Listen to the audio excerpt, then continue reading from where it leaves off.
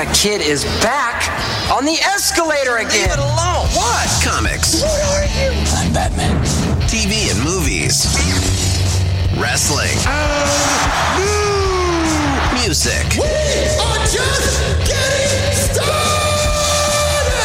Finally, a podcast about things you actually care about, hosted by a couple of guys who actually care about those things too. What?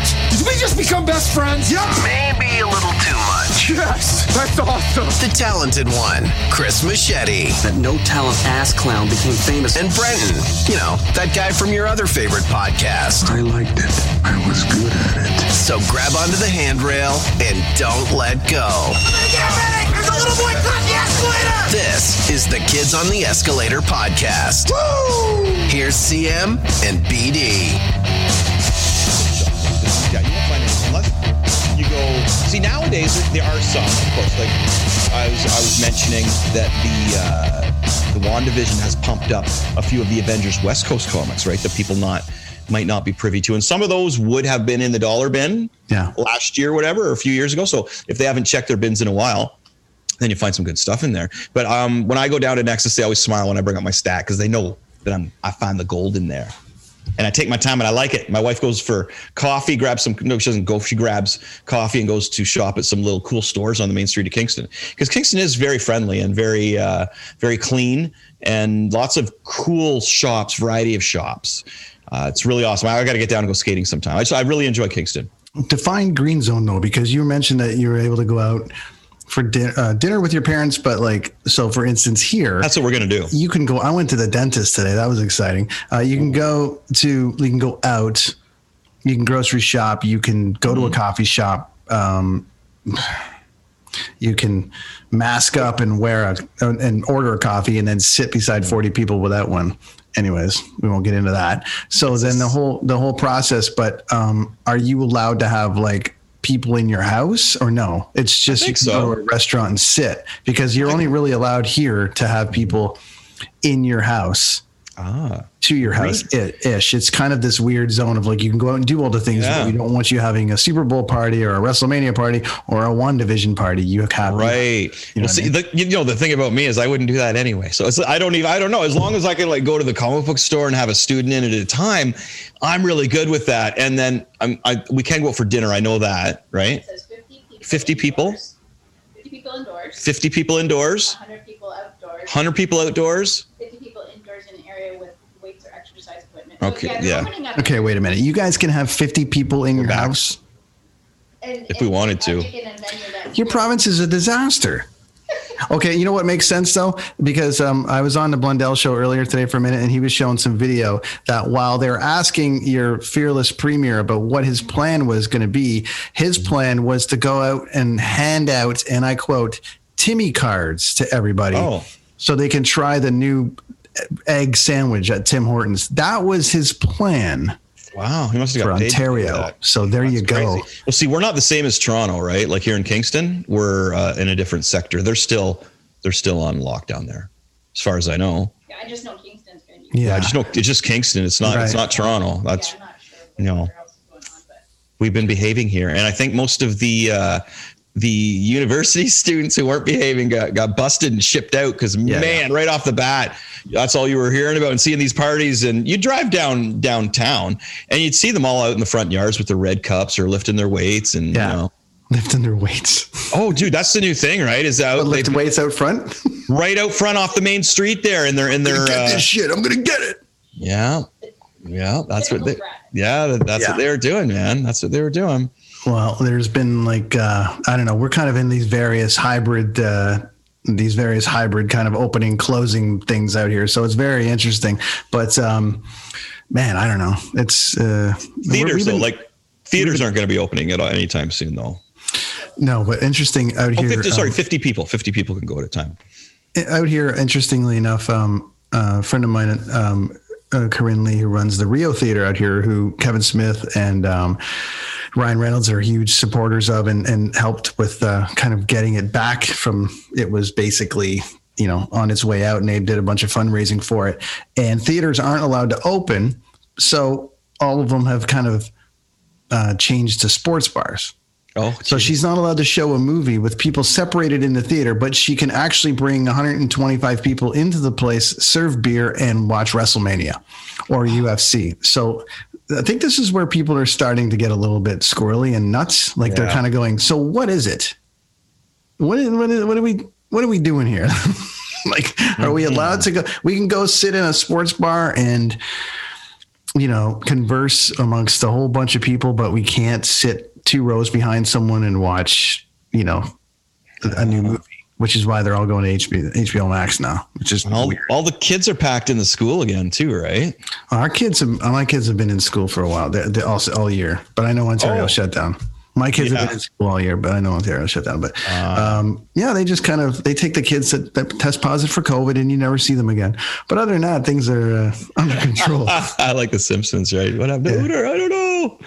That's awesome. Move them down the corner there to that other room. Yeah, I just have one person in at a time here for my in-house students now. Yeah.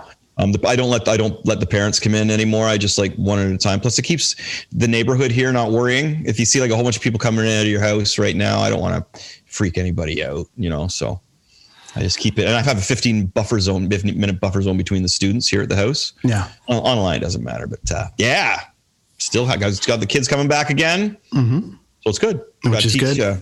Teaching the rock and roll. You don't have to put some PPE on. You don't have to teach guitar with a face mask and the whole thing. Well, no, I have to wear the mask.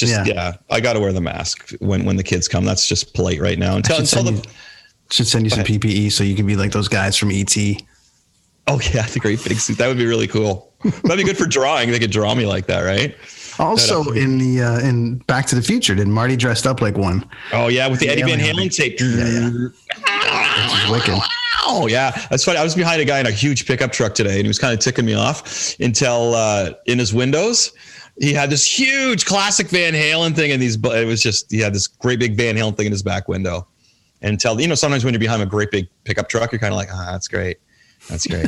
You can't see around them or anything. And it's like, we're in the city. What do you do with a great big truck? That doesn't make sense. But then I saw the Van Halen thing and I was all good with it. That was my Van Halen makes everything right. That's why when I do our posts about what we're doing, I always post some kind of Van Halen song with it just to make everybody feel better. Because everyone feels better. I mean, even a couple of weeks ago, Ray, who played with Dave, we call him Dave. He's our friend, Dave Roth. Yes, of course. DLR, man. Yeah, and he told a great story, and I can't wait to get Ray back on to tell more stories. So, and I want his kids to come back on and have we need another round of that Spider-Man battle. We got to know what's coming though, so that we can kind of prep it up. That was awesome. Yeah, I really enjoyed that. So today, a few things going on. It's you and I running the table today. We're going to bring our friend Marc Garniss on, who's in the waiting room kind of hanging out. Works with the Kingston Canadian Film Festival, talking about their program. You've got something coming up there. I do. I have a comic book workshop program, and this is the cool thing about it. It's through Zoom. Your kids or you yourself can take it. Can take this workshop anywhere around the world, basically. I guess, well, I don't know where Zoom is. I don't think it'd be in like North Korea or anything, right? But he's coming in now. He's going to tell us all about it. So so you can sign up for that. I think it's like $20 or something like that, and I'll go on for hours because I do. For $99.99, we'll throw in a mug. There you go. Because they're only $79.99 now. Those mugs. This is the only. Look at the size of the thing. It's like it's good. That's a lot of coffee. This is, you could, that's a full beer can I fit in there, whatever that is. Oh, yeah. Okay. It was a smaller one, right? Yeah. Yeah. The normal size, I guess. Kind of standing by below there on the tech side. We'll see how he's doing there. What, Mark? He's still waiting to get on. But this is the Kids on the Escalator weekly podcast. It is tonight. That is Chris Machete. I am Brent from the Brenton on Tour podcast. Now Journey for Java, the podcast. Kids on the Escalator podcast. And if you checked out our channel last night, man, like 1,000 people did. Mm-hmm. I did my guitar lessons, and man, that was kick. Thanks everybody. I got to say, man, the love you guys are showing me on there is really, really cool. I appreciate it. Thank you. It was my third one, Lonnie. Third episode. Yeah. Over 1,000 viewers. Thank you very much. Thank you very much, folks. I put Mark back in the waiting room until he's smart. He's grounded. Mark, you're grounded until you figure this out. He'll get there. Do we have enough time to talk about what's wrong with your Vancouver Canucks? Well, Mark is a hockey fan, right? I know. So we can talk. Can we talk about the Vancouver Canucks? I mean, listen,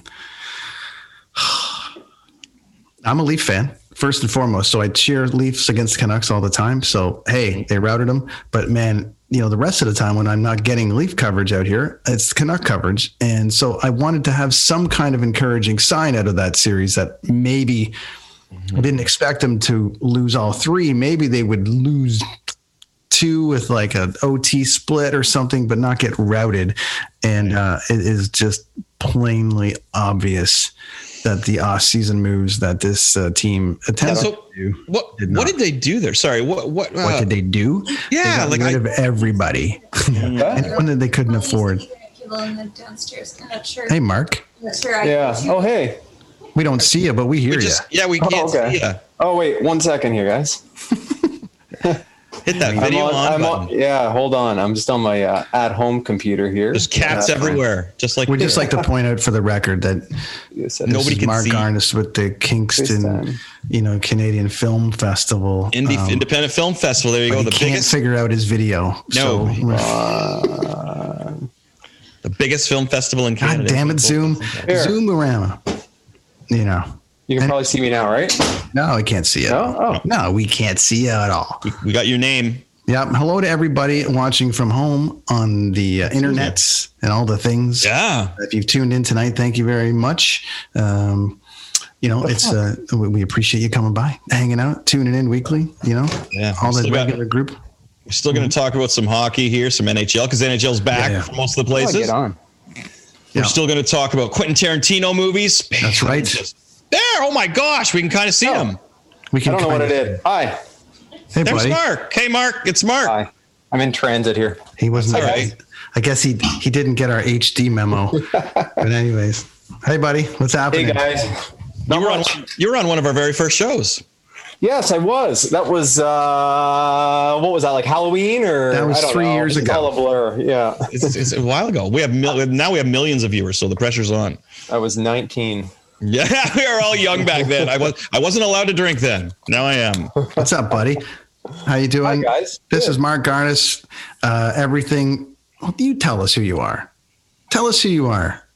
Who am I? Okay, well, you guys know me from music. I used to play in a band, I Hate Sally, and that's when I met you guys back in the day through music. But I think I have been invited on the show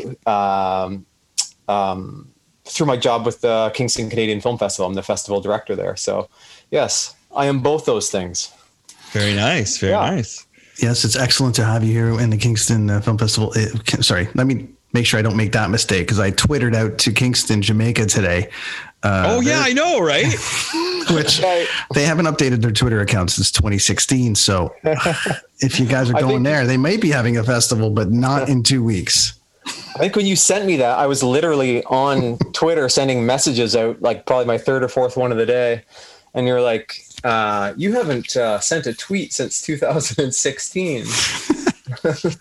So, yeah, I don't know what you found, but. Yeah, I found the King. Well, anyways, it's out there. So if we ever go to Kingston, Jamaica, they'll know we're coming. They already have a Twitter account. So what's the proper name for your handle or name for the festival? It's King Can Film Fest. So there we go. Diener from Fubar, he remembers it due to the King Can, like the King Can of beer. Yes. Yeah, so he really liked that. So the King Can Film Fest. Mm-hmm. And it's all wherever you go, that's what we are on. Mark, you know what your mic sounds like right now? Every time you grab it with your hand, it sounds like this. Oh no. Well, here's the thing. I don't have a mic. No, yeah, it's right there. It's on the deal. It's on the headphones there. Right there. That's your mic. It's good. It sounds good. Yeah. It's right there on your side there. Yeah. Oh, gotcha. Yeah, the little squarey thing, you were touching it, and we were like, this is where we were. Lonnie's laughing at you over here, Mark. She's the producer of the show, right? She actually is. She's laughing at you here. If you can't bust their balls, Lonnie says hi, Mark. Lonnie says, I do have a mic. I don't think my mic's as good as Brent's though. I do have a mic in my office, but that mic that you have there, Brent, looks pretty awesome. This one here. This was. Remember me telling you the story of this one, Mark? Yeah. This was used in a recording of not this actual mic, but that style was used in a recording for a Megadeth album. Remember I was telling you guys that, but it was a symbol or something for way off in the room. But I feel like our friends at Blue Microphones have sent people from the network, on the Blundell network, these for being a part of the network and these. So, hey, gotta try to sound good and do the thing, because people just won't listen if you don't. Mine's from a jam room. That's all right. Right now. So the film festival begins shortly, and we'd like to support local here as much as we can. And you're a friend of ours forever and ever and ever, like a brother from another mother. And we love what you're doing over there. So tell us all about what's coming up, my friend. Yeah, so it's coming up pretty soon. So we're, like most festivals, we're doing the digital thing this year. For a while, we didn't really have a choice. I think theaters are actually going to start opening up in Kingston again this week. But anyways, that's a little too late. We're committed to the digital festival this year. So yeah, I mean, it's interesting. It's kind of like relearning. This is my ninth, maybe even ninth festival. So it's kind of like, you get good at running things a certain way. And so we've had to relearn everything this year. And but I think it's going to be pretty good. Like, we've already sold tickets to people like living way out your way on the West Coast, and and people down in the States as well. So I think we're going to, as far as just expanding our footprint, I think it's going to be an interesting festival just to see who attends, right? Like we're in March in the Canadian winter. So in a normal year, as much as we do draw some people from out of town, it's fairly limited to people that want to come downtown Kingston. So, all of a sudden now anybody can check out the festival, which is kind of cool. So yeah, we're doing what we've always done. We have, I think we have close to 30 films that we're showing this year, and they're all new Canadian releases. A lot of stuff that people wouldn't normally see, going out to the Landmark or Cineplex Odeon or any of the big chain theaters. They're a lot, they're rad movies, but a lot of them just seem to be underseen. I think the stat that everybody in the Canadian film world always goes back to is something like 3% of our box office is actually spent on Canadian film. So it's a lot of stuff that, might come to Netflix or Crave, but it might not. A lot of stuff that just never gets shown. So the one nice thing about the festival that people tell us is it's often the only time they get to see these movies. Yeah, I would imagine. So, there's a stigma amongst a lot of Canadian films for a long time, right? For sure. Yeah. I think not even going back that far, like kind of 15, 20 years ago, I just sort of had the stigma as being sort of that Sunday afternoon, TV drama, with just like really way too try hard acting and kind of low budget, sort of almost like those Heritage Minutes, except extended out over 2 hours. Right. What I mean? You still get the odd one like that, but like on the whole, like the films are really good. Like, I could name a handful that we have this year that have played festivals over in Europe at Cannes and prestigious film festivals and nominated and winning awards. But yeah, it's just one of those things here. We're so used, I think, to the big Hollywood films. And when you look at the lineups too, that are going to Cineplex and Landmark, it does seem to be a lot of the same stuff, right? It's not like they're curating their own programs there. It's like, I'm sure if it's playing the Landmark in out west where you are, Brent, it's probably playing the Landmark in Kingston too, right? Yeah, that's pretty universal. It's pretty cookie cutter. Yeah. A double, unfortunately, is the same everywhere. That's right. Yeah. You know what I mean? So, yeah. So it's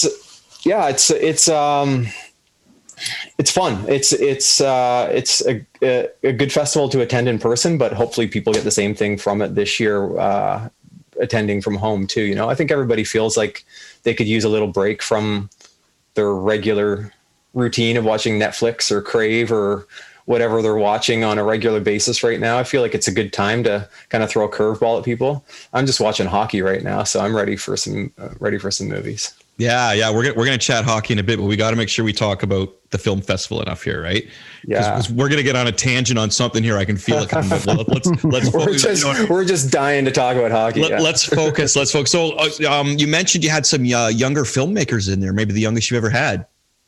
Right. So we've always had a youth short film program. I think like usually when you're a kid, you're not making a feature film. You're maybe making a 5-minute short film for your film and media course, or, just a hobby on the side. But we actually have a film this year. It's called How to Fix Radios, and it's by, I don't know, Chris, or Brent, you might know Mississippi Grover from Kingston. Yeah. It's his son actually stars in it. You're kidding me. Yeah. Oh, okay. I actually just found out this myself. Really? Wow. Yeah. So the filmmaker's name's Casper Leonard and Emily Russell. They've both had short films in our youth short film program in the past, but Mississippi Grover's kid, what's his name? Dimitri, I think. He's the star. Wow. He's the star of the film.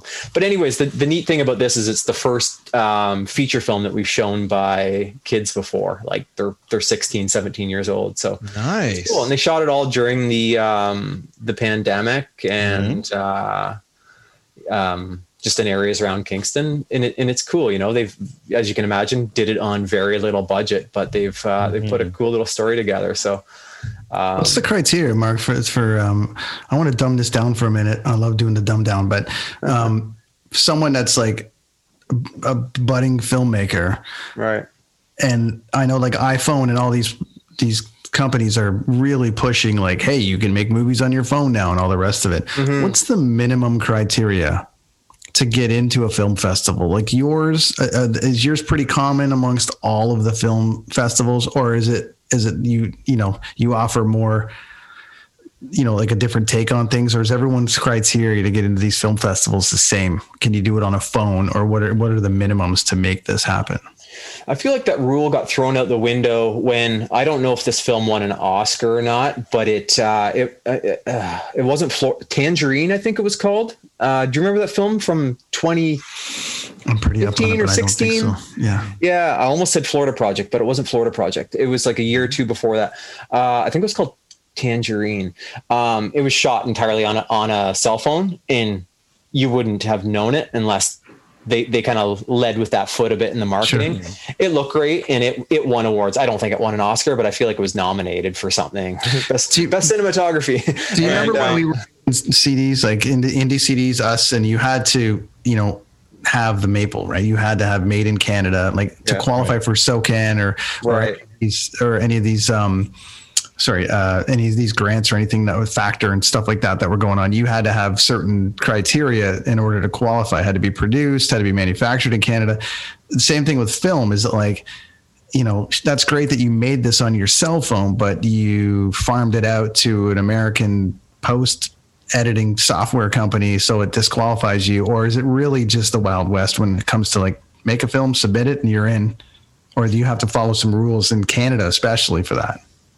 Like, so for our festival specifically, we're an all Canadian film festival. That's probably the first thing that I should have said that makes us unique among other festivals. But yeah, so within the industry, there's different definitions as to what constitutes a Canadian film. Like that film Brooklyn, I don't know if you remember that from 3 years ago. It was considered a Canadian film by many, and that's just, it had some Canadian money in it. I think the producers were Canadian, but it was shot in the States and in Ireland, and the director was Irish as well. So for us, that wasn't Canadian enough. We basically keep it pretty simple. It's where the directors and the storytellers and the writers are from. So more the creative team. So if the creative team is Canadian, we'll consider it a Canadian film, more so than where the money's coming from. So, if you like this film Tangerine, shot it on your cell phone and a big American company swooped in to help you finance it, we would still consider it a Canadian film if the creative team behind it was Canadian. So that's kind of our criteria. As far as anything technical though, like I would say it would be very unusual for us to take a film. I can't even think of if we've taken one that was shot on a cell phone. Probably some of the short films that we have, maybe like in our, we have a category just for local filmmakers. So I think we've certainly taken a few that would have been shot on cell phones in that category. But as far as our features go, I don't think we've accepted anything like that, but I mean, we would if it was the right film. In Canadian film, I think the budget's a little bit lower than it might be for a lot of the films that you'd see coming out of the States. But, we still have, like, just because they're Canadian films, we still have like Hollywood names in some of the titles that we're showing. So there's still money in some of these bigger films. Sigourney Weaver's in one film that we're showing this year called My Salinger Year.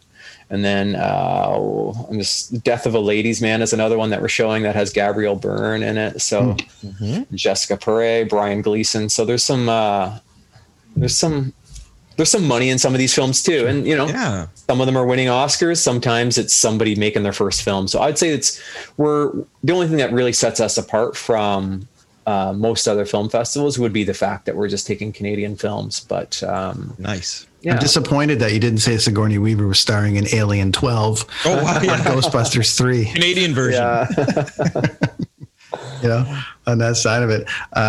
Awesome, man. You've been doing this for a while, eh? Yeah, I was trying to figure out if this was 9 or 10. Last year kind of didn't count. I don't know if I brought this up last time when when I was on the podcast, but we got like a day of the festival in last year. So I don't know what day the pandemic officially hit out west, Brent, but it officially hit the 14th, the day I landed and got it.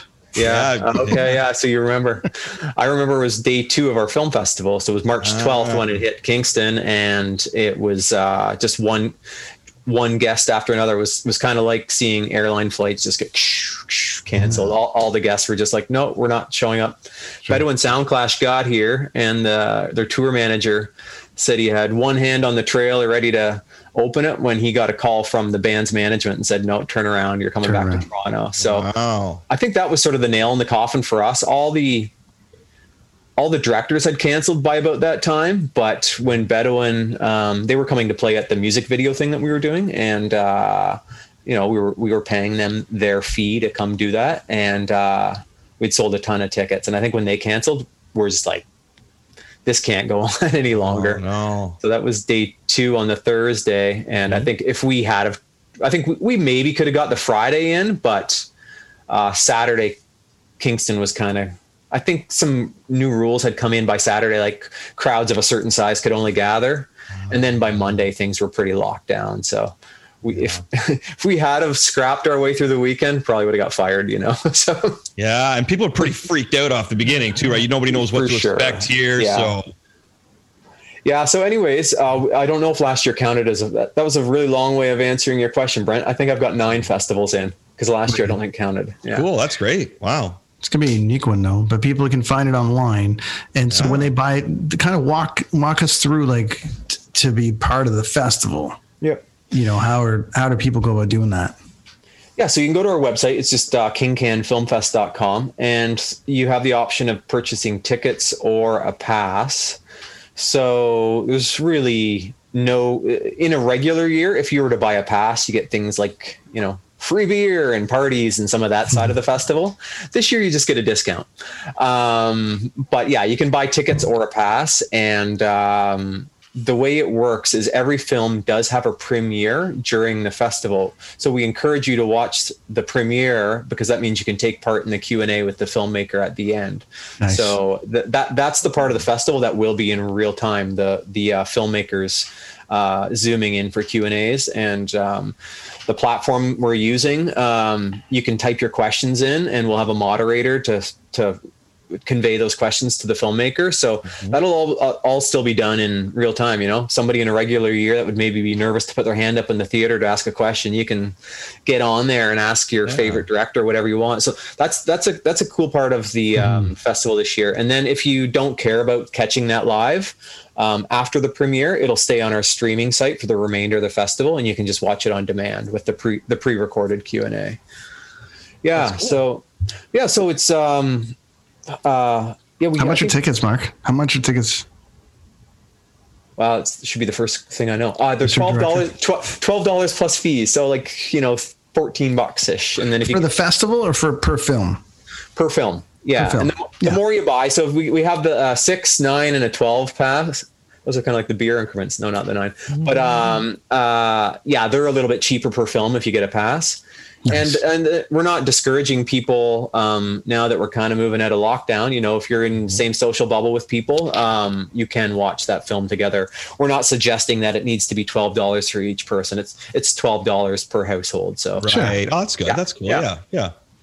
So you can have some marketing with that too. You can have some marketing fun with that too. Now it's kind of like, there's watch parties, like the thousands of people watching tonight.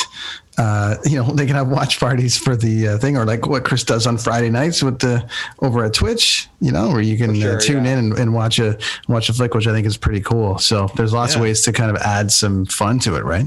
Mm-hmm.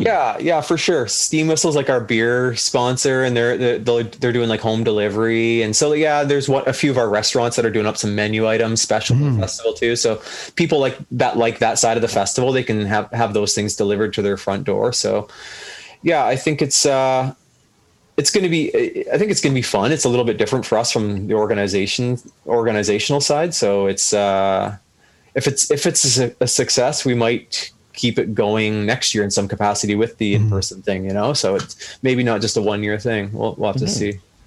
Yeah. But Chris has a workshop that he's doing during the festival as well. There's a comic book workshop, man. Anybody can sign. We were mentioning that, except maybe like North Korea or something, right, where you don't get the internet.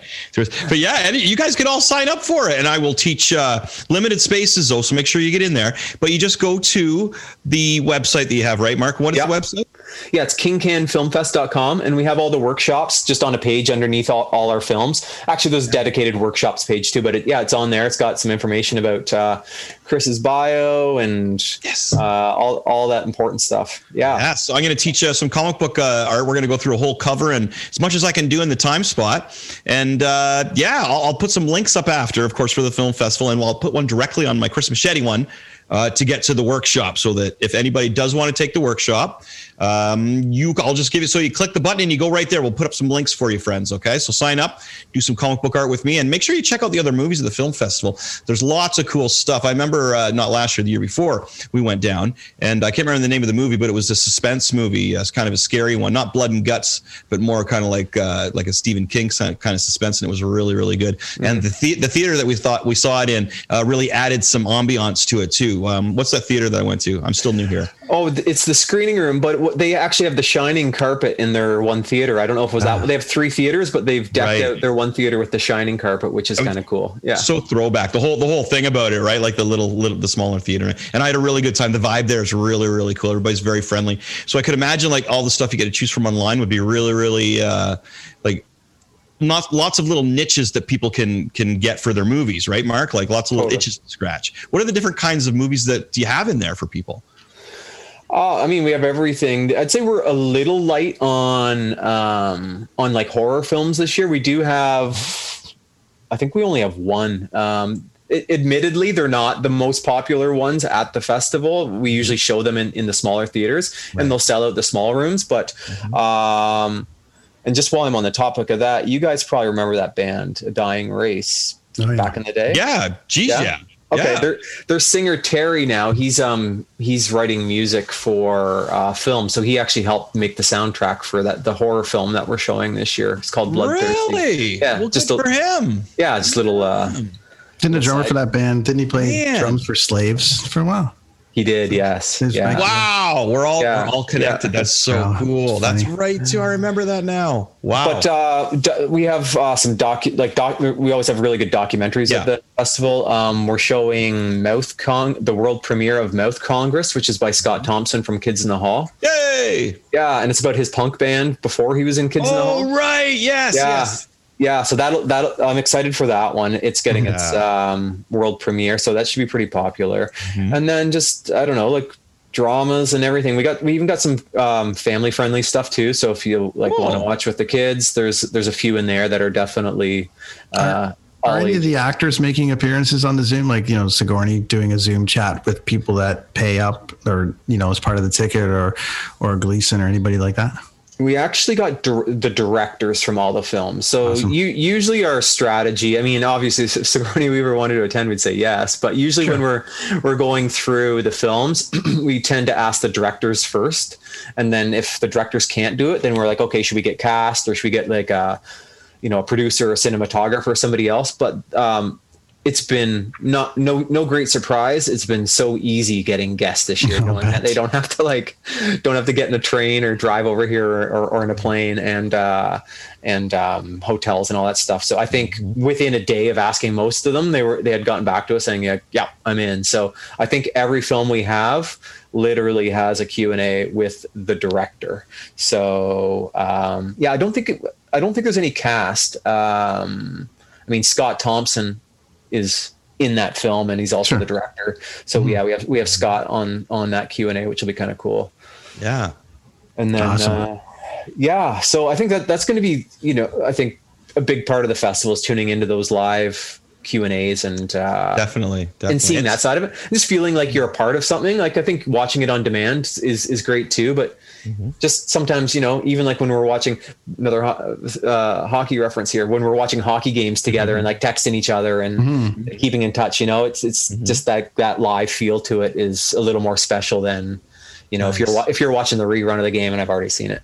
Right. One last thing on it, Mark. The ticket that you buy for the film, does that get you access into the Zoom with the director, or you need to pay up to move into the Zoom?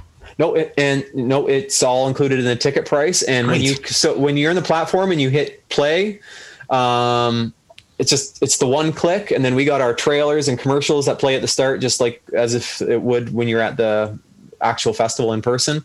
The movie starts, and then at the end of it, the Q&A actually comes on your screen too. So you don't need to click buttons or move around or anything. Oh, wow. They don't need to download a program to run this or anything. You can just go. Yeah, it's a platform called Eventive, and they've I think ever since the pandemic, they've really gone hard at getting this site right. So fortunately for us, like 1,000 other film festivals have used it before us all around the world. So I think they've kind of ironed out any kinks they would have ever had, and it seems to be pretty smooth. Yeah, so we're pretty happy with it.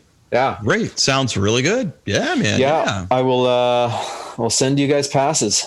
Dates. Yeah, I'm stoked to do the workshop on there too, man. I always love being a part of it and doing that kind of thing. Yeah. So is there anything else you need to add about the workshop I mean the film festival, my friend? No, tickets are on sale now, and so you can just go to our website and we'll put the link up. Buy now. Yeah. And we're going to promote it over the next couple of weeks, and then on the 23rd of February on our live broadcast, we're going to give away a pass. Yeah, there you go. Cool. Thanks, guys. We're going to give away. Oh, yeah. Are you kidding? That's great. God, thanks for supplying us something to give away. Yeah, so we're not sure what question we're going to ask or what we're going to do to give that away. Well, there's going to be some tweeting, retweeting, tagging. There's going to be a bunch of shit. You be in control of that one. Have to do trivia and tagging, maybe. Yeah. There's going to be a whole bunch of things. I think a really good way to really garner some interest in this is to make everybody go back and listen to the last 16 episodes of Kids on the Escalator podcast. Wow. Yeah. And then it's going to be like trivia time. When episode did we ask this question? Oh, yikes. Drive them up. Make sure we can get a winner, right? That's right. Wicked, Mark. We'll post all the stuff, and we'll get to everybody over to there. Awesome thing. And remember to buy tickets to Chris's workshop. Yep, we'll put links up for everything. I'm going to pump it and pimp it, and we'll how much is it, Chris? 20 online. $20. $20, Mark? Yeah, I think we have it as 20, and like we sold out like 2 of them last time, didn't we, Chris? Or we just did one, but we combined like 2 classes into one. Yeah. The one I did on the Nexus Comics was so big. It was awesome. The demand exceeded the supply. I remember. It was great. I love that. Good. I do. I love that. Yeah. And for this simple upcharge of $50, you'll also get this really great mug. That mug keeps coming into play. That's great. That's a good one. But Mark, it's time for us to move on to hockey. And we got Tarantino to cover. We got a few things to cover. But Chris and I were starting to discuss the league. Well, yeah, before I was asking Brent what was wrong with his Vancouver Canucks, because I've seen too much of them in the last 3 games with the Leafs, and the Leafs have they didn't even deserve the win the Leafs did last game, but they still. Yeah, they couldn't help but win. Yeah, they tried not to. But, it seemed like it was like, we got to give Vancouver a chance here. Yeah, I don't know. Didn't Vancouver go further than all the other Canadian teams last year? Hey, listen, so Chris was asking me about the problem with the Canucks. So, and the issue was basically they were the best. And actually, I still think they had a really good shot of last year of making the final of the Stanley Cup final. They were really great. defense, break down. All their guys are underperforming. I mean, Hughes is still performing. Besser stepped up. Horvat stepped up, but they couldn't afford to keep Markstrom. They couldn't afford to keep Tanev. All these kind of little pieces that were crucial for them. And then, the other side of it too is like, let's look at the division. It's the all Canadian division. Mm-hmm. They're not getting a chance to, everyone's up against it. So every team is part of a division that they're only going to be playing. So, I mean, Vancouver's going to have to adjust to this division. Toronto is in Montreal, clearly the cream of the crop. And I don't think there's any stopping either one of them. And you would normally be able to gauge versus, okay, we're doing a West Coast run and we're playing the Ducks and we're playing Phoenix and we crawl back 10 points or we do something. Or even Edmonton, they beat Edmonton and, every game a couple years ago would pull in those 10 points. Now, all these games are like 4-point games, right? Mm-hmm. And so you're losing basically 4 points, and you can only measure up against Canada. You can't measure up against any of the other teams and make adjustments throughout the year and go, all right, well, this is what's happening, or okay, we're weak on the left side. We're going to do that. They're weak on every side, and they have to fix it right now. And it's amazing to watch because people want to blame Travis Green, but it's like, no, this is a management issue for me. They didn't manage the cap, and they had no, for sure. I'm learning a lot of this right now because Vancouver is one of those teams that we just don't really see regularly, and I'm so Leaf centric. Like I will glance to see what's happening in the West, but that's usually of no concern to me until later in the year when the Leafs are hopefully in a playoff spot. And the Canucks have always been this. I was never a Sedin fan. The Sedins, and I think I don't know if that's a popular opinion or not. I don't know how popular they were within their own fan base, but I never totally got into the Canucks. So that's maybe part of the reason why I didn't really follow them. But anyways, all to say, on paper it looks like they should have a good team. But like you said, if you have a leaky defense, that's going to kill you. Mm-hmm. And the other side too is that. I'm speaking to this Canucks Leaf argument. Obviously, I'm Toronto born and raised and a Leaf fan at heart. But when I moved to Vancouver, you barely could get Leaf games. Mm-hmm. Only on Saturday night. They didn't have the coverage that you had now. Even, and I'm not sounding old, but I've been out here 16 years, and they really only in the last 5 years have you really been able to get regular programming from around the league, unless you subscribe to the NHL Network. So. When I came out here, the Canucks completely changed the team, right? Everyone left. Everyone I hated was gone. Mm-hmm. Brand new team, brand new everything. And we saw the rise of all these great players and for them to go to the Stanley Cup final. It was great to have two teams to really cheer for, being part of a place. And then, Leafs were struggling. Canucks were doing great. Always Leafs versus Canucks, always cheer for Leafs versus Canucks, but then being able to enjoy that other side of it. Mm-hmm. But this year, watching them getting annihilated by the Leafs, I'm like, okay, fine. I'm happy that the Leafs are racking up points, but my God, look at how awful this Canucks team is. Mm-hmm. And I'm like, there's nothing encouraging about watching them getting their ass handed to them 3 games in a row. Like they could probably still beat Ottawa, but I don't know, man. Ottawa's won 2 games so far. Ottawa and Calgary. I think that's it. Maybe. I feel like Vancouver maybe plays Ottawa next. Now, okay, that they're out here, so we'll see if they can. Yeah, I think they can turn it around. Like I think the season's shorter this year, so they've dug themselves a hole, to say the least. But I think they can, if they kind of catch a 10-0 or a 9-1, they can get back into it. It's. I am encouraged by how amazing Matthews is this year, and he's crazy. Morgan Riley. I took Morgan Riley in my pool, and he does not disappoint. There you go. But they made some good. Leafs made some good additions. I love the addition of Wayne Simmons. They needed somebody like him all along. Now he's hurt. Yeah. He's up for 20 games, but they needed somebody like that. And now Spets is getting more time, and after they put him on waivers, he's now moved up the list there. And just reliable players, like solid, reliable players, which is good. And is Big Joe back tomorrow night against Montreal? Or no? I think he's probably a week away still. But that was like. So I'm totally with you on that. Like with Simmons, I think is the the exact player that they needed. Somebody who can stand up for his line mates. He can play on the second line, and so it's not like he needs to be demoted to the fourth line and to come out to, once in a while to protect his team. He can be out there on a regular shift with the good players and chip in and get some goals. And so when he went down with injury, like in the back of my mind, I was like, yeah, that sucks. And then the more I thought about it, I was like, that really sucks actually. Yeah. Because he was an energy player that I felt like he was that one chip that they needed. And so they've had one game without him and they were horrible. They're flat. Yeah. So Vancouver should have won that last game. Oh, I know.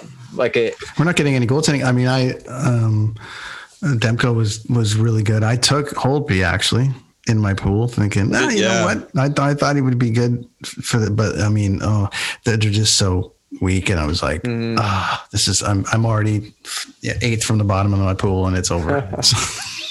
By the way, we call this segment "Nerds on Sports." That's nerds on skates. That's all we talk about is hockey. We don't really talk about any other sport.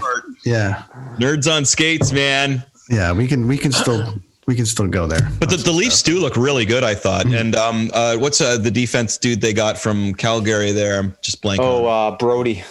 Yeah, Brody looks good. Yeah, he was another one of those guys I didn't know a whole lot about because he's Calgary Flames. But yeah, he looks good. I was very against him for the first 4 or 5 games, and it really wasn't his. He had one bad game there at the start, and people kind of got on him a little. On him a little bit, but I kind of wanted, and I had this in my mind that we were going to get Colton Parayko from the St. Louis Blues, 6'7", 240 pounds, like good shutdown guy who actually is the anti Morgan Riley. Like he actually plays defense and he hits and plays positionally.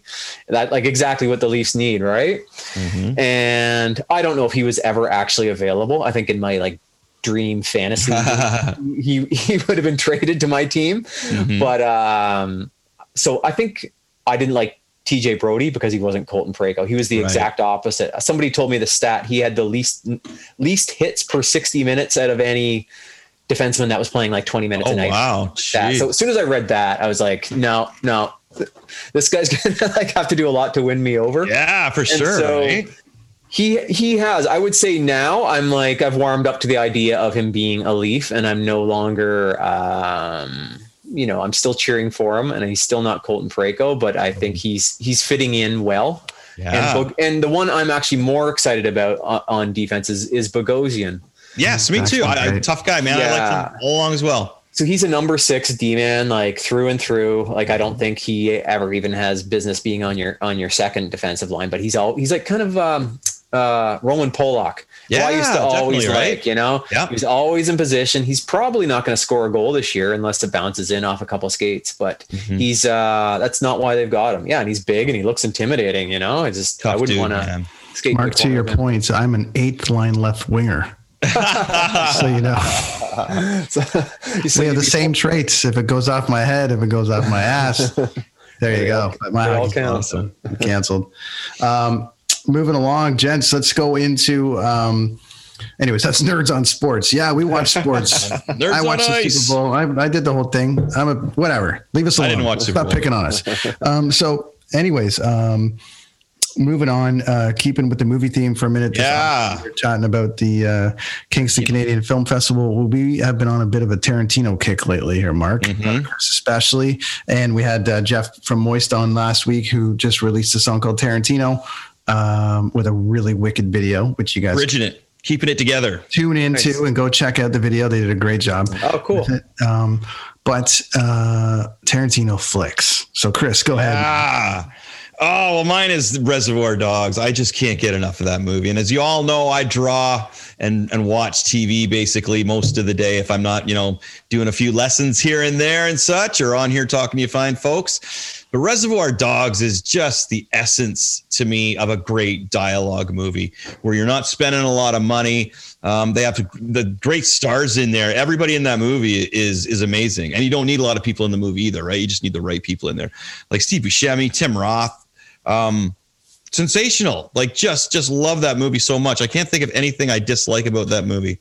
The dialogue is so good. I've been studying dialogue lately, and I've been pulling a lot of pieces out for a scene that I have where these soldiers are kind of rapping at each other, getting ready to go into battle, right? To face off against some demons here in Kingston. And they steal a little, I steal a little bit from the Reservoir Dogs thing. I love taking the Easter eggs, but there's so many little just one-liners from that movie that if somebody names it, says that, I can name the movie immediately. I'm trying to think, and the other one's like, because I've been watching them all lately, right? What's the other one? The Hateful Eight. Have you ever seen that one, Mark? Yeah, I have. Yeah, what's that? His second most recent film. I think so. I think it is. Yeah, it's it reminds me a little bit of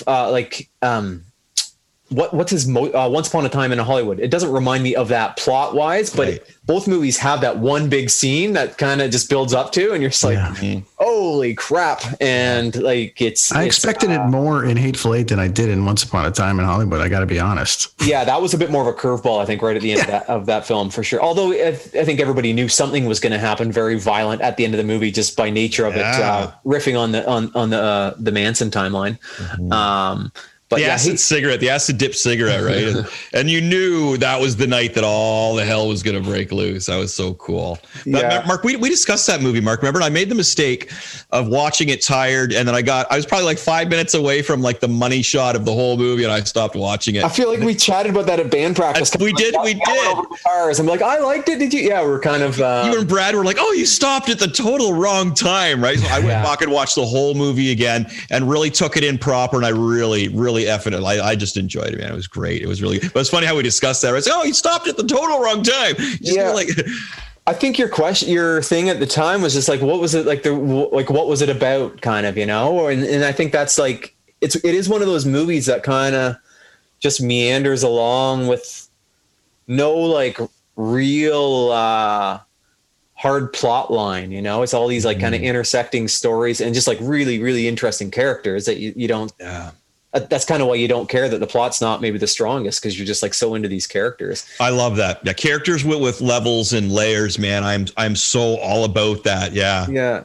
And then that final scene is just the big payoff scene. We're like, oh, okay, this is so. Yeah, you turned it off at the exact wrong moment. But I know. Up to that point, though, I think it was like, for me, it was still enjoyable. But then I think it's nice having that payoff at the end. Yeah, there's times too when you go to watch a movie, you're just not in the right zone for it, kind of thing. Sure. You know what I mean? Like, I should have watched like a slasher flick that night or something. You know what I mean? Like, yeah. I wasn't, but when I watched it again, I enjoyed it. So the cool thing that I liked about the end of it, spoiler alert, is they took something that ended so horribly and turned it into being, they all survived. And plus Buddy got his career resurgent in there, Leo DiCaprio, and his other buddy, Brad Pitt, who was going to have to stop working for him and didn't know what he was going to do. He's going to get hired again too, right? So it was it was the Hollywood ending. It was great, man. We all had a positive ending on it. So after you catch it, it's one of those things too where you have to watch it all together. I thought like just jumping back in where I dropped off wouldn't have worked at all. And again, Tarantino's dialogue. Like, are you a big dialogue guy, Mark, or do you like more of like, I can go for either, but I have to have some good dialogue in there. Yeah, like, I mean, he's I don't know how long the scripts would be on those movies, but yeah, they're like, right. He's pretty dead on. Yeah, there's not too many scenes that let the scenery speak. It's like the people are speaking on behalf of the scene. Yeah, it's very. Anything I've read about it, it's been pretty like, you can't move off of it. You can't move off of it, and I don't imagine he might give DiCaprio a moment, right? Or a couple if he smashes his hand on a glass and bleeds all over the place, right? You guys know about that in the Django? On the skull when he smashed. I thought it was on a glass. I thought it was. It was like, and then he's covering it in. Oh man, crazy. He just kept going. Yeah, and there was another scene in a funny thing in The Hateful Eight, and Jennifer, what's her name, is playing the guitar. Russell. Jennifer Jason Leigh. That Jennifer Jason Leigh is Fast Times playing this guitar, right? And it was a replica, like this, like $10,000 replica. And Buddy grabs it and smashes it. And if you watch that again, watch her reaction. She's like, "Whoa, no, oh no!" And she's looking to the side immediately at the producer. "Whoa, wait!" And she totally breaks character there. And you can see her look off to the side, but they kept it in there. Which again, the reason that was mentioned in the video I watched was because Tarantino is so, you know what what I mean? It's like for them to leave that in there was a pretty big thing. So Mark, what is your favorite Tarantino movie? Sorry, I was just curious. I don't know. Like I haven't done a deep dive recently. I think like if you were to like put me on the spot to answer, I'd say Inglourious Bastards is the one that I've like seen the most and gone back to the most. And it's like every scene just hits you. But I was just thinking about it tonight. Let me give you the list. Oh, ready? You got a top Reservoir. 5? Okay, so the ones that these are all the movies that he's done. Director and writer. Now he's been producer, but let's just go director and writer that we would know. Reservoir Dogs, Pulp Fiction, Jackie Brown, Kill Bill 1 and 2, Grindhouse, Inglourious Bastards, Django, Hateful Eight, Once Upon a Time. And then he was like either a writer or a producer or contributed to Natural Born Killers, Four Rooms, True Romance, Sin City, Planet Terror. So a few of them. So there you go. There's your options. He had a great one in Four Rooms. So I just watched that the other day as well. Again, Tim Roth. How awesome is Tim Roth? Oh, man. The dude is go awesome. ahead, Mark. There's your list. What do you got? Yeah, I don't know. I'd maybe say Inglourious. I feel like I need to go back, and I've only seen a few of them once. The Hateful Eight I've only seen one time, and I just remembered Ennio Morricone's wrote the soundtrack for that, which is cool. I don't know if he scored the soundtracks to other films, if he did Django Unchained or not. I don't think he did, but it's the sound. I remember now that the soundtrack to Hateful Eight was awesome, and that's one I'd want to go back and revisit. But what else off that list? I feel like I need to also go back and rewatch the Kill Bills. I've seen them both once, and I know they were like kind of the exact opposite of Once Upon a Time in Hollywood. Like they just like bludgeon you with like scene after scene, and it's not a slow build at all. No, the dojo scene with I just had her name in my head, and then I lost Lucy Liu. Holy cow. And I love Japanese samurais and stuff too, right? So that scene was just that. Yeah. I feel like Pulp Fiction was probably the one from like when we were young that sort of seen it so many times, and it's great. And like Reservoir Dogs, I don't know if I'm sure it's like some film nerds in high school, or I don't know where I would have been in my academic career at that time, but I know like that would have been underseen, I think, whereas Pulp Fiction seemed to be pretty mainstream when it came out. I remember seeing the movie posters in like people's lockers and stuff like that. And then maybe they went back to Reservoir Dogs after. Although Reservoir Dogs, I think did it win like an Oscar or something? Like I think it got a Sundance something, because it was the very first film he put out. Harvey Keitel financed it for him. Yeah.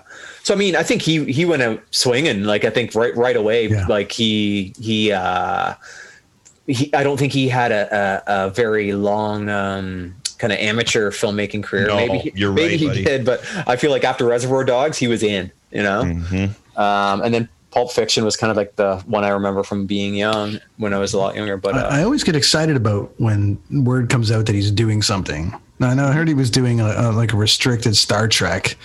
He was going to write the next Star Trek movie that was going to be rated R with that cast, which I thought would be very interesting, violent Star Trek. It would be a very interesting take on it. But I mean, to your point, Chris, like when I'm looking back on these flicks, Reservoir Dogs is interesting because I've heard rumblings from filmmakers that like it's like when you make your first record, you have all the time in the world, right? Yeah. So then you make it thinking you're never going to make another one. So as amazing as Reservoir Dogs is, as you see the evolution to me of Tarantino, and as he lets his dialogue breathe more, even though he crams as much in as he possibly can. He just got to be such an amazing writer, which is why he keeps winning screenwriter stuff and going on, which is why I lean a little bit more towards the later works, just because I love how his dialogue breathed a little bit more. I love Reservoir Dogs and Pulp Fiction. Yeah. But they were almost I totally like, get that. It's like musicians too. I like people always say, "What's your favorite Nirvana album?" And I'm like, "Oh man, I always go to Bleach." So I love Motley Crue, Shout at the Devil. Like that is no hesitation at all. Metallica, like it's right in the beginning there, right? So you don't make as many albums as you do films, and I think that I love the punk rock aspect of Reservoir Dogs. Yeah. I love and there's other stuff I like the punk rock aspect of too. There's just so many. I like it when things are stripped down a bit, like a band.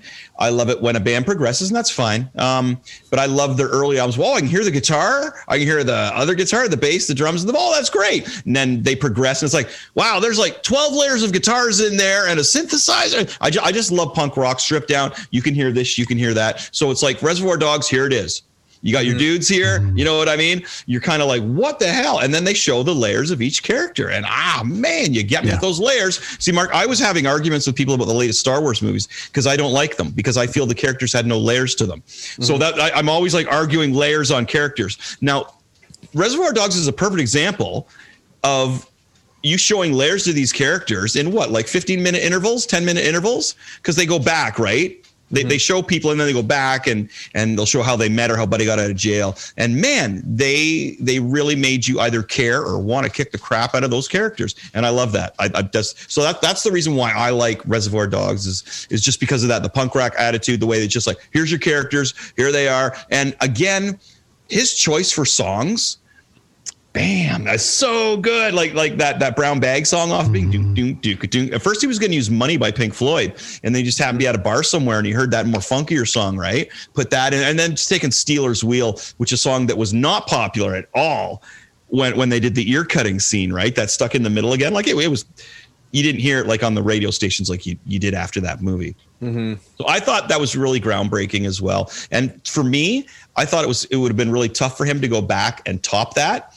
But Pulp Fiction did, in a way. You know what I mean? Like it was more streamlined. It was more what the people wanted. He got some really big stars in there. He resurgenced John Travolta's career, and the way that John Travolta's character was related to the guy in Reservoir Dogs. I love that. Like have stories drip through your other stories, man. I love that. I think that's fantastic.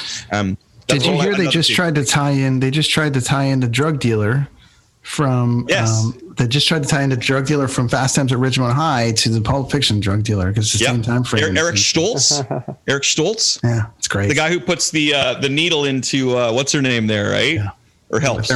Don't you? I feel like that's coming with Tarantino, where he's going to basically drop his last film on everybody, and then he's going to release a thing that says, "And by the way, here you go," and everything is going to be tied into every movie in the history of film. It's going to be that would be so cool. Like I say, Mark and I have discussed this before. It's like Kubrick and Tarantino are my two favorites. I just amazing. They're just and he's like such a film nerd too. Like I think Hateful Eight. I remember he did a tour with that film with not 35 mil, but like 70 mil, and so it's going to all these like art houses playing that film on like 70 mil tape, which is insane and like very cost prohibitive. But yeah, just like things like that, and then getting Ennio Morricone to do the soundtrack, and yeah, I think he's just he's a film geek that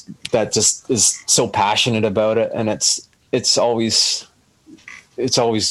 awesome seeing artists like that, create. It resonates, right? I saw a great video where, and he does this all the time. His people, his stars in his show, his movies know that. Okay, he'll take the cut and be like, okay, we got it, but we're gonna do it again. Why are we gonna do it again? And everybody says, because we love making films, and they'll shoot it again because they love. That's their mantra. We love making. We got it, but you know what?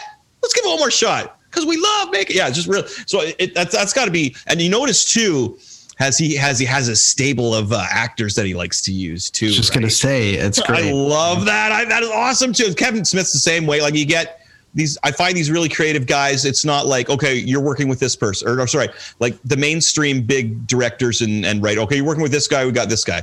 These more creative ones are like, this is the guy playing the part. If he's not available, I don't know what we're going to do here. You know what I mean? Are you guys privy with Jackie Brown? Because that's one of the lesser known movies, right? Yeah, I mean, I dig it a lot. I thought it was a subtle entry for him. Like it was like a tribute to that time, and it was a nice little break, I think, for him. And Rob De Niro being in there is like right out of left field, right? Yeah, it was. Robert De Niro is just like interesting right cast. out of left. Have you seen that one, Mark? I have, but that's one I need to revisit. Me too. Yeah. Yeah. But in that one too, the soundtrack and the mood of everything is so 70s. It's like, oh, this is great. Right? Like, you know. I like how he keeps touching on, I don't know, he keeps pushing it, and it's very, his writing, as you said, Chris, the writing side of it. It's funny because you were talking about character development. I got asked, and I'm not going to tie the two of them in together per se, but I did get asked today about why the WandaVision episodes were so short, like 22, 23 or 30 minutes. And I can only liken it to a quick hit comic book where you're going to get this and then you got to pay into the next thing. But in those, especially in the middle section here, they're really taking you back into character development, as you touched on in the previous episodes. But Tarantino just has one long, 2.5, 3 hour movie where you get character development on every single person. Kill Bill was the best example of that because it just goes and goes. You still are trying to go back and find character development in Pulp Fiction. Yeah. Right. But Kill Bill, it's like, here's every single thing and every single story that you could possibly imagine that will tie this in. And we're just going to weed it, intertwine it. And it's brilliant film. Yeah, it's good. It's really good yes. stuff. I think some of the writing lends itself well to, if he wanted to, like, was he a comic book guy, Chris? I think he was, wasn't he? Who's that? Tarantino. Oh yeah. Because if you look in his first movie, Reservoir Dogs, there's a Silver Surfer poster. Right, yeah. He's just like the Thing from the Fantastic Four. Yeah. Yeah. So, I mean, you could see it either in that medium or like even like, you could almost see a few of his films even being like a theater, like a theater set where there's only a few different, like Hateful Eight, like that scene when they're in the, what do they call it? Not the tavern, but when they all meet up there, like that could easily be a piece of theater. Yeah. Oh yeah. And that's such a good movie. I did not see what was coming in that movie, like at all. Mm-hmm. Sometimes you can kind of see what's going to happen or whatever, or they let you know, but wow, I was in the dark on that one. And that was really cool. I liked it a lot. That was one that I haven't seen properly until maybe like over the pandemic here. Like I've seen it here and there, but I sat down and watched it like twice. Yeah. In a row, and then I really, really, really got into it, man. Yeah. Before we get off this, then let's just do a quick. Before we get off this, then let's do and then we let Mark get out of here. But it's 10, quarter after 10. Jeez, I haven't seen Mark in so long, too, right? We see each other all the time. He's got a festival to run. But okay, so let's. What's our favorite Tarantino movie scene? Go, Chris. Ooh, what's your favorite Tarantino scene? Okay, I love. Oh, I can't. You got to come back to me. Mark, I'll start. Okay. I'll start. You guys think about it. I'm going to go with the scene with Don Johnson and Django when they're rolling up and they've got, who's the dude from, who's the, the kid that was part of the my brain. He's in, listen to me. I'm trying to, what's the kid that got nominated for the Oscar for Moneyball? Jonah Hill. So anyways, Jonah Hill, Don Johnson. Holy moly. I'm sorry, Jonah. Anyways, little Seth Rogen. So they have this great scene where they're rolling up to, go get Django. I'm not going to use any of the words, but they're talking about, one of my favorite scenes of movies in the history of film when they're sitting around on their horses and they can't see out of their hoods. Oh my God, it's hilarious. Who designed these hoods? And they're like, my wife took a lot of time to cut them off for you. Next time you cut your own hoods. Yeah, fuck all y'all. Should I keep it on or should I take it off? Listen, that to me. That was really funny. That to me is the single favorite scene he's ever written. It is absolutely 100% brilliant. And to have Don Johnson and Jonah, we can't see. How are we supposed to do this if we can't see? God damn it, this is a raid. It's just like the best. So yeah, that was great. Amazing scene. So let's go back to Mark. I guess from Inglourious Bastards, the theater burning scene would be up there for sure. Like that's I guess one of the big scenes in that movie, if not the big one. The opening scene too is great too, buddy. Either that or like a tie would be any Christoph Waltz interrogation scene. Love Christoph Waltz. When he's the I know he's interrogating the theater owner before she burns it down in like her little office room, but then also just throughout the movie, like he's fantastic. Whoever he runs up against, he's gonna get to the bottom of it, and it's just So I'd say any scene with him, or I guess one specifically, the theater burning scene. Yeah, that was deadly, dude. Okay, I got mine now. The very first scene of Reservoir Dogs. The very first scene, the scene in the coffee house there, where they're like talking about Madonna videos and not tipping, and that is brilliant. I thought that was absolutely brilliant. Other than that, I would have to say Samuel L. Jackson's scene in Pulp Fiction, where he's just shooting people in that little apartment there, and he does the whole spiel. That whole scene was amazing as well. That was great, and actually it coincided. I thought it was as amazing as the last scene in Pulp Fiction too. But I'm gonna go with the first scene in Reservoir Dogs, guys. Yeah, the very first thing that anybody ever saw of Quentin Tarantino, which is funny because a lot of times with punk albums, I like the first song off the album. You know, that's my favorite song, and that's the first album from a band. It's the same way it is. I just love the dialogue, the way the camera. You only needed those actors, and those actors were perfect. Yeah, love it. Go check them out, folks, on the internets. And while you're on the internets, go visit our friend Marc at the Kingston Canadian Film Festival. Remind everybody where they can buy tickets and where they can go online to watch all the amazing stuff that you guys are doing, man. So go to kingcanfilmfest.com or at King Can Film Fest on any social accounts, and you'll find all about the festival and Chris's workshop, and go to both. King Can, I love it. Buy it up. Yep. It's not the one in Kingston, Jamaica. King Can. Oh. King Can. Marc is going to give us a pass to give it. We're going to get a pass to give away to one lucky listener to go check out a flick. Go check out a flick and maybe ask a director a question. So is that a ticket for the online, or is that? Yeah. Like the tickets for the online? Chris's thing. It doesn't matter. We'll figure it out. I was just curious. Okay, I wasn't sure because we'll give you a pile of tickets to give away. Yeah. That's great, dude. Yeah. We appreciate that. Right on. That was nice of you, buddy. We'll, but the obligation is that if you watch a film for free, you got to buy one. That's just the way it's got to go. You got to do it. You got to do it. So that's how it's going to go. Pay attention to that. We'll give some away in a couple of weeks just before the festival starts. Festival dates, Marc? February 26th to March 7th. Wicked. Yeah. That's me and Marc Garniss. Our good buddy.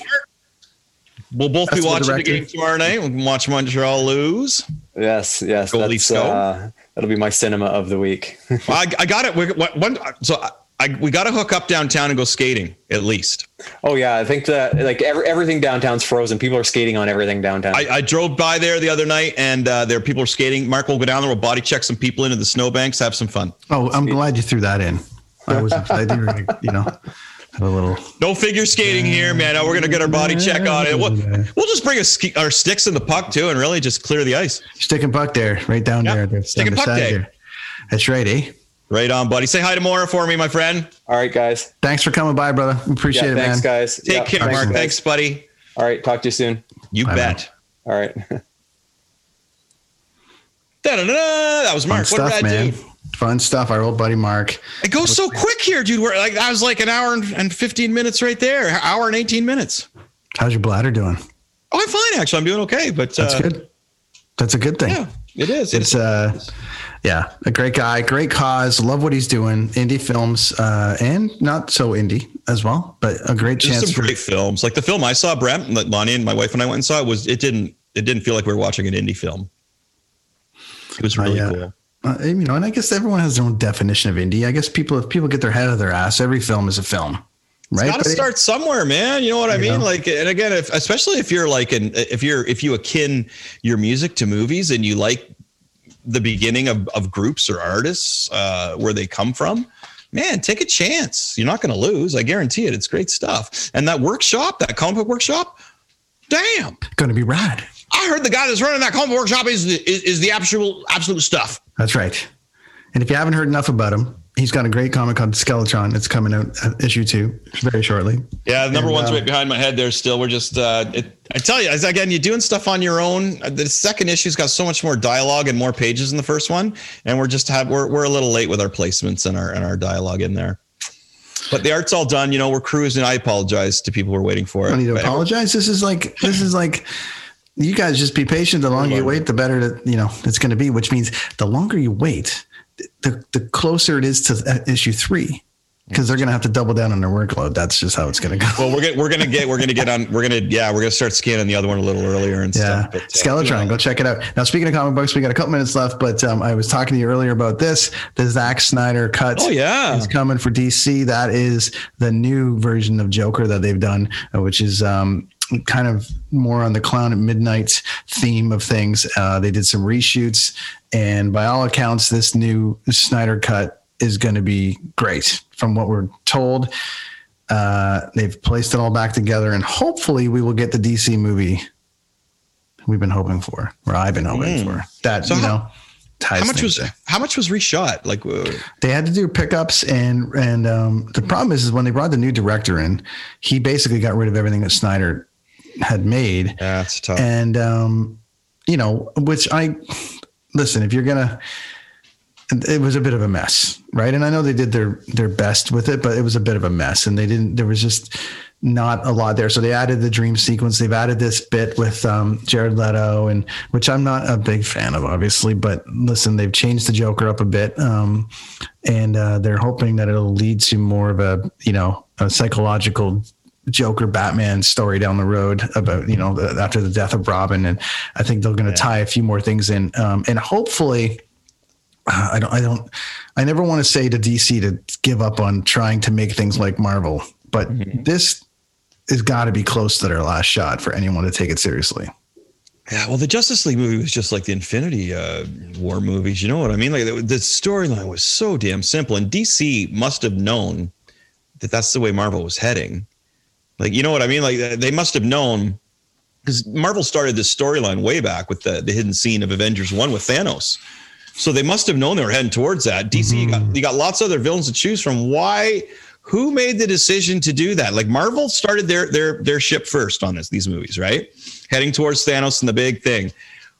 Why would they go with Darkseid? And I guess my question to you, Chris, being the expert in this field, is the DC universe that complicated to Marvel? Like Marvel has a lot of moving parts, but DC really complicated things. Well, look what Marvel did. Well, look at what the X-Men was before the continuity was ridiculous. I said this before, I'll say it again. DC is not, or has not been willing to commit to canon, to a storyline. They're worried. And my biggest one that shows this. Yeah. Well, no, the biggest example of this, the biggest example of this is the last Joker movie, man. That was fantastic. This might be outside of the DC universe. We're not sure. What do you mean you're not sure? It's either canon or it's not, man. And that was brilliant. Make it canon. But they won't commit to it. So you got all these DC fans wondering, well, where does everything go here? Well, the Flash just ran around the planet and changed everything again. Stop it. Commit to some canon, to some timeline for DC. You know what I mean? Like, there's way too many things that I could bring up here that are ridiculous. Some of the TV shows are really, the Titans TV show is fantastic. Wow, really good. Doom Patrol, bam. Oh, it's crazy. It's amazing. What else have I watched? I like Gotham to a point, and then it just got a little too Hollywood. That separation though of TV and film. Well, they have right, but they have the canon in the TV ones, and they're doing so well. They're killing Marvel. Yeah. Whereas in the movie ones, they won't commit to anything, which is the big picture. And they're scared, I guess, right? Or they haven't got the right guy in there. They just need to send Jim Lee in there, who's a great artist from way back in the day, who's helping run DC things. Do Hush by Batman properly. Lonnie, our producer's nodding her head, yes. Or do The Death of Robin properly with the Joker, so people can feel something, and you start continuity. I mean, I thought obviously the standalone flicks that they did with Christian Bale, fine. I mean, to me, those were great. Those were really good. That's fine. Actually, the second one was really good. Yeah, I just mean like they told the origin story. They didn't tie the rest of the universe in, and then they that's right. And then even the beginning of Batman versus Superman was like, okay, this is kind of cool, and then it was like, it confused everybody. Batman versus Superman. Why are Batman and Superman fighting? Anyways, we can go on for days about it, but the Snyder Cut's coming out in March on HBO Max, so make sure you check it out if you can. I'm also stoked they've got a Superman and Lois TV show coming out now. Oh, cool. Okay. They got a new Superman, a new dude, that'll probably be great. The TV Square stuff. We'll see what they do. But I got to tell you what I'm most excited about. We just finished Cobra Kai season 3. I know I'm a little late to the game on it. Listen, if you, it's made for us, man. Yeah, it's our age group for sure. It's our age group, but my kids loved it. It is a little grown uppy in parts, but they really, I'm telling you, man, you're going to love Johnny Lawrence in this thing. And you will love the story, the way you commit to story. You're going to love how they do this, because there's like kids that are villains and there's switching of this. And the whole time I'm watching it, I'm like, I can't believe I get to be the one that tells Chris to go watch Cobra Kai. And he didn't tell me, because they really take, and I know it's late. I heard about it years ago and it was on YouTube originally, and then it got picked up and all the rest of it. But what they've done for character development here, and it's really like, no one's winning Emmys for it, but it does exactly what it's supposed to do. And to learn the backstory that Zabka, who was Johnny Lawrence, and Ralph Macchio have kind of remained friends through the whole thing and kind of circled back. It's produced by Will Smith. There's like this kind of, I don't know, there's weird kind of like, everyone's like, let's tell the story to you and I of what happened after Johnny Lawrence was kicked in the face. And it's like a comic book, but it's like, man, the character development is crazy. Oh, fun, man. Isn't that the key, dude? Like layers, the characters, and then these characters have it. And the way they bring like old villains back in, you're kind of like, what is going on here? This is like, it's well done, man. I saw Kevin Smith do something, we reference Kevin a lot on here. Obviously we named the podcast after him, but he was raving and almost weeping at the end of season 3 about it. And when Kevin gets like that, I think it's great, because he does really great breakdowns of shows. But I was like, I really got to give it a chance. So I don't get a chance to gush on here very often, but I got to tell you, anyone watching at home, really give Cobra Kai a shot. There's some lessons for kids in there, big time. Every time I'm watching it with my daughter and something goes on, I just kind of give it a look. She's like, what? Yeah, your daughter just don't. Hey, look at the decision that person made, and look at the decision what it led to. There's some really great stuff, but the Johnny Lawrence character, Zabka, to me, deserves an Emmy. He's a producer. He's written it. He's a writer. He's really done a great job with his character on here, and the character development is amazing. So, hey, Chris, I got something for you. Cobra Kai, go watch it. Yeah, I know. Yeah, and I've seen a bit of it, and the soundtrack for it, of course, is. Oh my God, the soundtrack! It's everything, man. The soundtrack is everything, and the one thing I'm going to give away on this thing, which is just not really ruining anything, is Johnny Lawrence's love for the movie Iron Eagle. And anyone who came through that time and who doesn't know what Iron Eagle is, Jason Gedrick with the tape recorder on his leg, and he's playing Queen songs and stuff. That was my Top Gun. There you go. Anyway, go watch it. Cobra Kai, absolutely deadly. So stoked. One tweet I did make this week, though, about it is like, hey, guys, ease up on the drinking and driving, though. Because every single scene, someone's wasted and driving their car. And I'm like, it's in the States. It's America. Yep, it's in America. Every scene. There it is. Sorry, go watch it. Friends. I have a lot of American friends, and I apologize for that. But it's true. All right, next week we're going to be back with a big episode, because it is going to be, I'm calling it. It's WandaVision, the mid-season review of WandaVision. Hopefully we'll get some of our past guests on here to see where they're feeling about it now. Now that they've seen 6 episodes of it, I think everyone's feeling really good. I'm feeling correct. I'm feeling pretty damn smart because I'm talking about things. The first episode, the first time we did this, I gave my opinion, my breakdowns, and I go on YouTube and I don't even want to watch any of the videos because they're like 2 weeks behind me. Them slow guys. Smoke. What 1 point for Chris Machete and Kids on the Escalator? Lots of points. So I'm hoping we'll get Lachlan back on here. Maybe Dean. We'll get a whole bunch of people back on here to give us their thoughts now, because it's definitely going the way you said it was going to go, and there's only a handful of episodes left, and then we're going to see. She's going to be so effing evil, and it's going to be awesome. All right, next week we'll see our co-host Mike back with us. We'll see some review. We'll see a whole bunch of different stuff. Might even have issue 2 of Skeletron available. I'm sure you will. Tell us about all the things you're doing, because you're doing a lot of shit on Twitch, man. Okay, so coming up, we have Friday nights. We've switched from retro movies to retro video games. And man, is that fun. So Friday nights at 9 o'clock, we are playing some classic Nintendo. We have over 500 games to choose from. There's some weird ones. There's some ones you've heard of, like Donkey Kong and Space Invaders. Man, we're jamming them. And it's fun to watch retro video games, right? And on fun to play retro video games. Oh, it's just the best. And Friday night or Mondays, you catch my guitar lessons. And you guys are showing, so you're not going to do the movies now. It's going to be retro games for a while. We'll bounce around. Yeah. Right now, well, we got so many retro games to go through, and we just had so much fun doing it. Mm-hmm. You know what I mean? Like, we like to do things. It's fun watching movies, but... And watch Chris do the guitar thing, because the other day, Monday, while you're sitting around, and then you can just yell out songs to him, and he's one of the only guys I know that can do it. I'm guessing Todd Kearns and Fitzy can do it. I'm guessing there's a handful of others, but... he's one I can yell out, hey man, play some Rats, and within about 8 seconds, he's got me a riff-a-rama. Jamming some Rat. Yes, I was. It was awesome. That's fun, man. I love it. And again, thanks to everybody who showed up, because man, like 1,000 people are checking it out, and that's pretty rad for only my third cast on there. I like it. We've got we did the thing about the merch. Ignore the other merch, but here's a fancy cup. You want to order that? You can find that on our Streamlabs site there when we're doing. These guys are cool too. If you want to check out Super Zuka, these slashers. Absolutely. I got to thank my friends at Blue Microphones. Only half of us are thanking them right now, because the other half doesn't have his mic yet. I'm still using my mic from recording. My half of the podcast is sponsored by Blue Microphones, who sent me this Yeti X and sent me this. And I'm super stoked about that.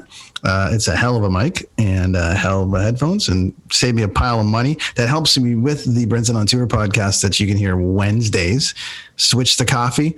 People are like, coffee, sleeping. But listen, it helps you wake up and helps you go to sleep.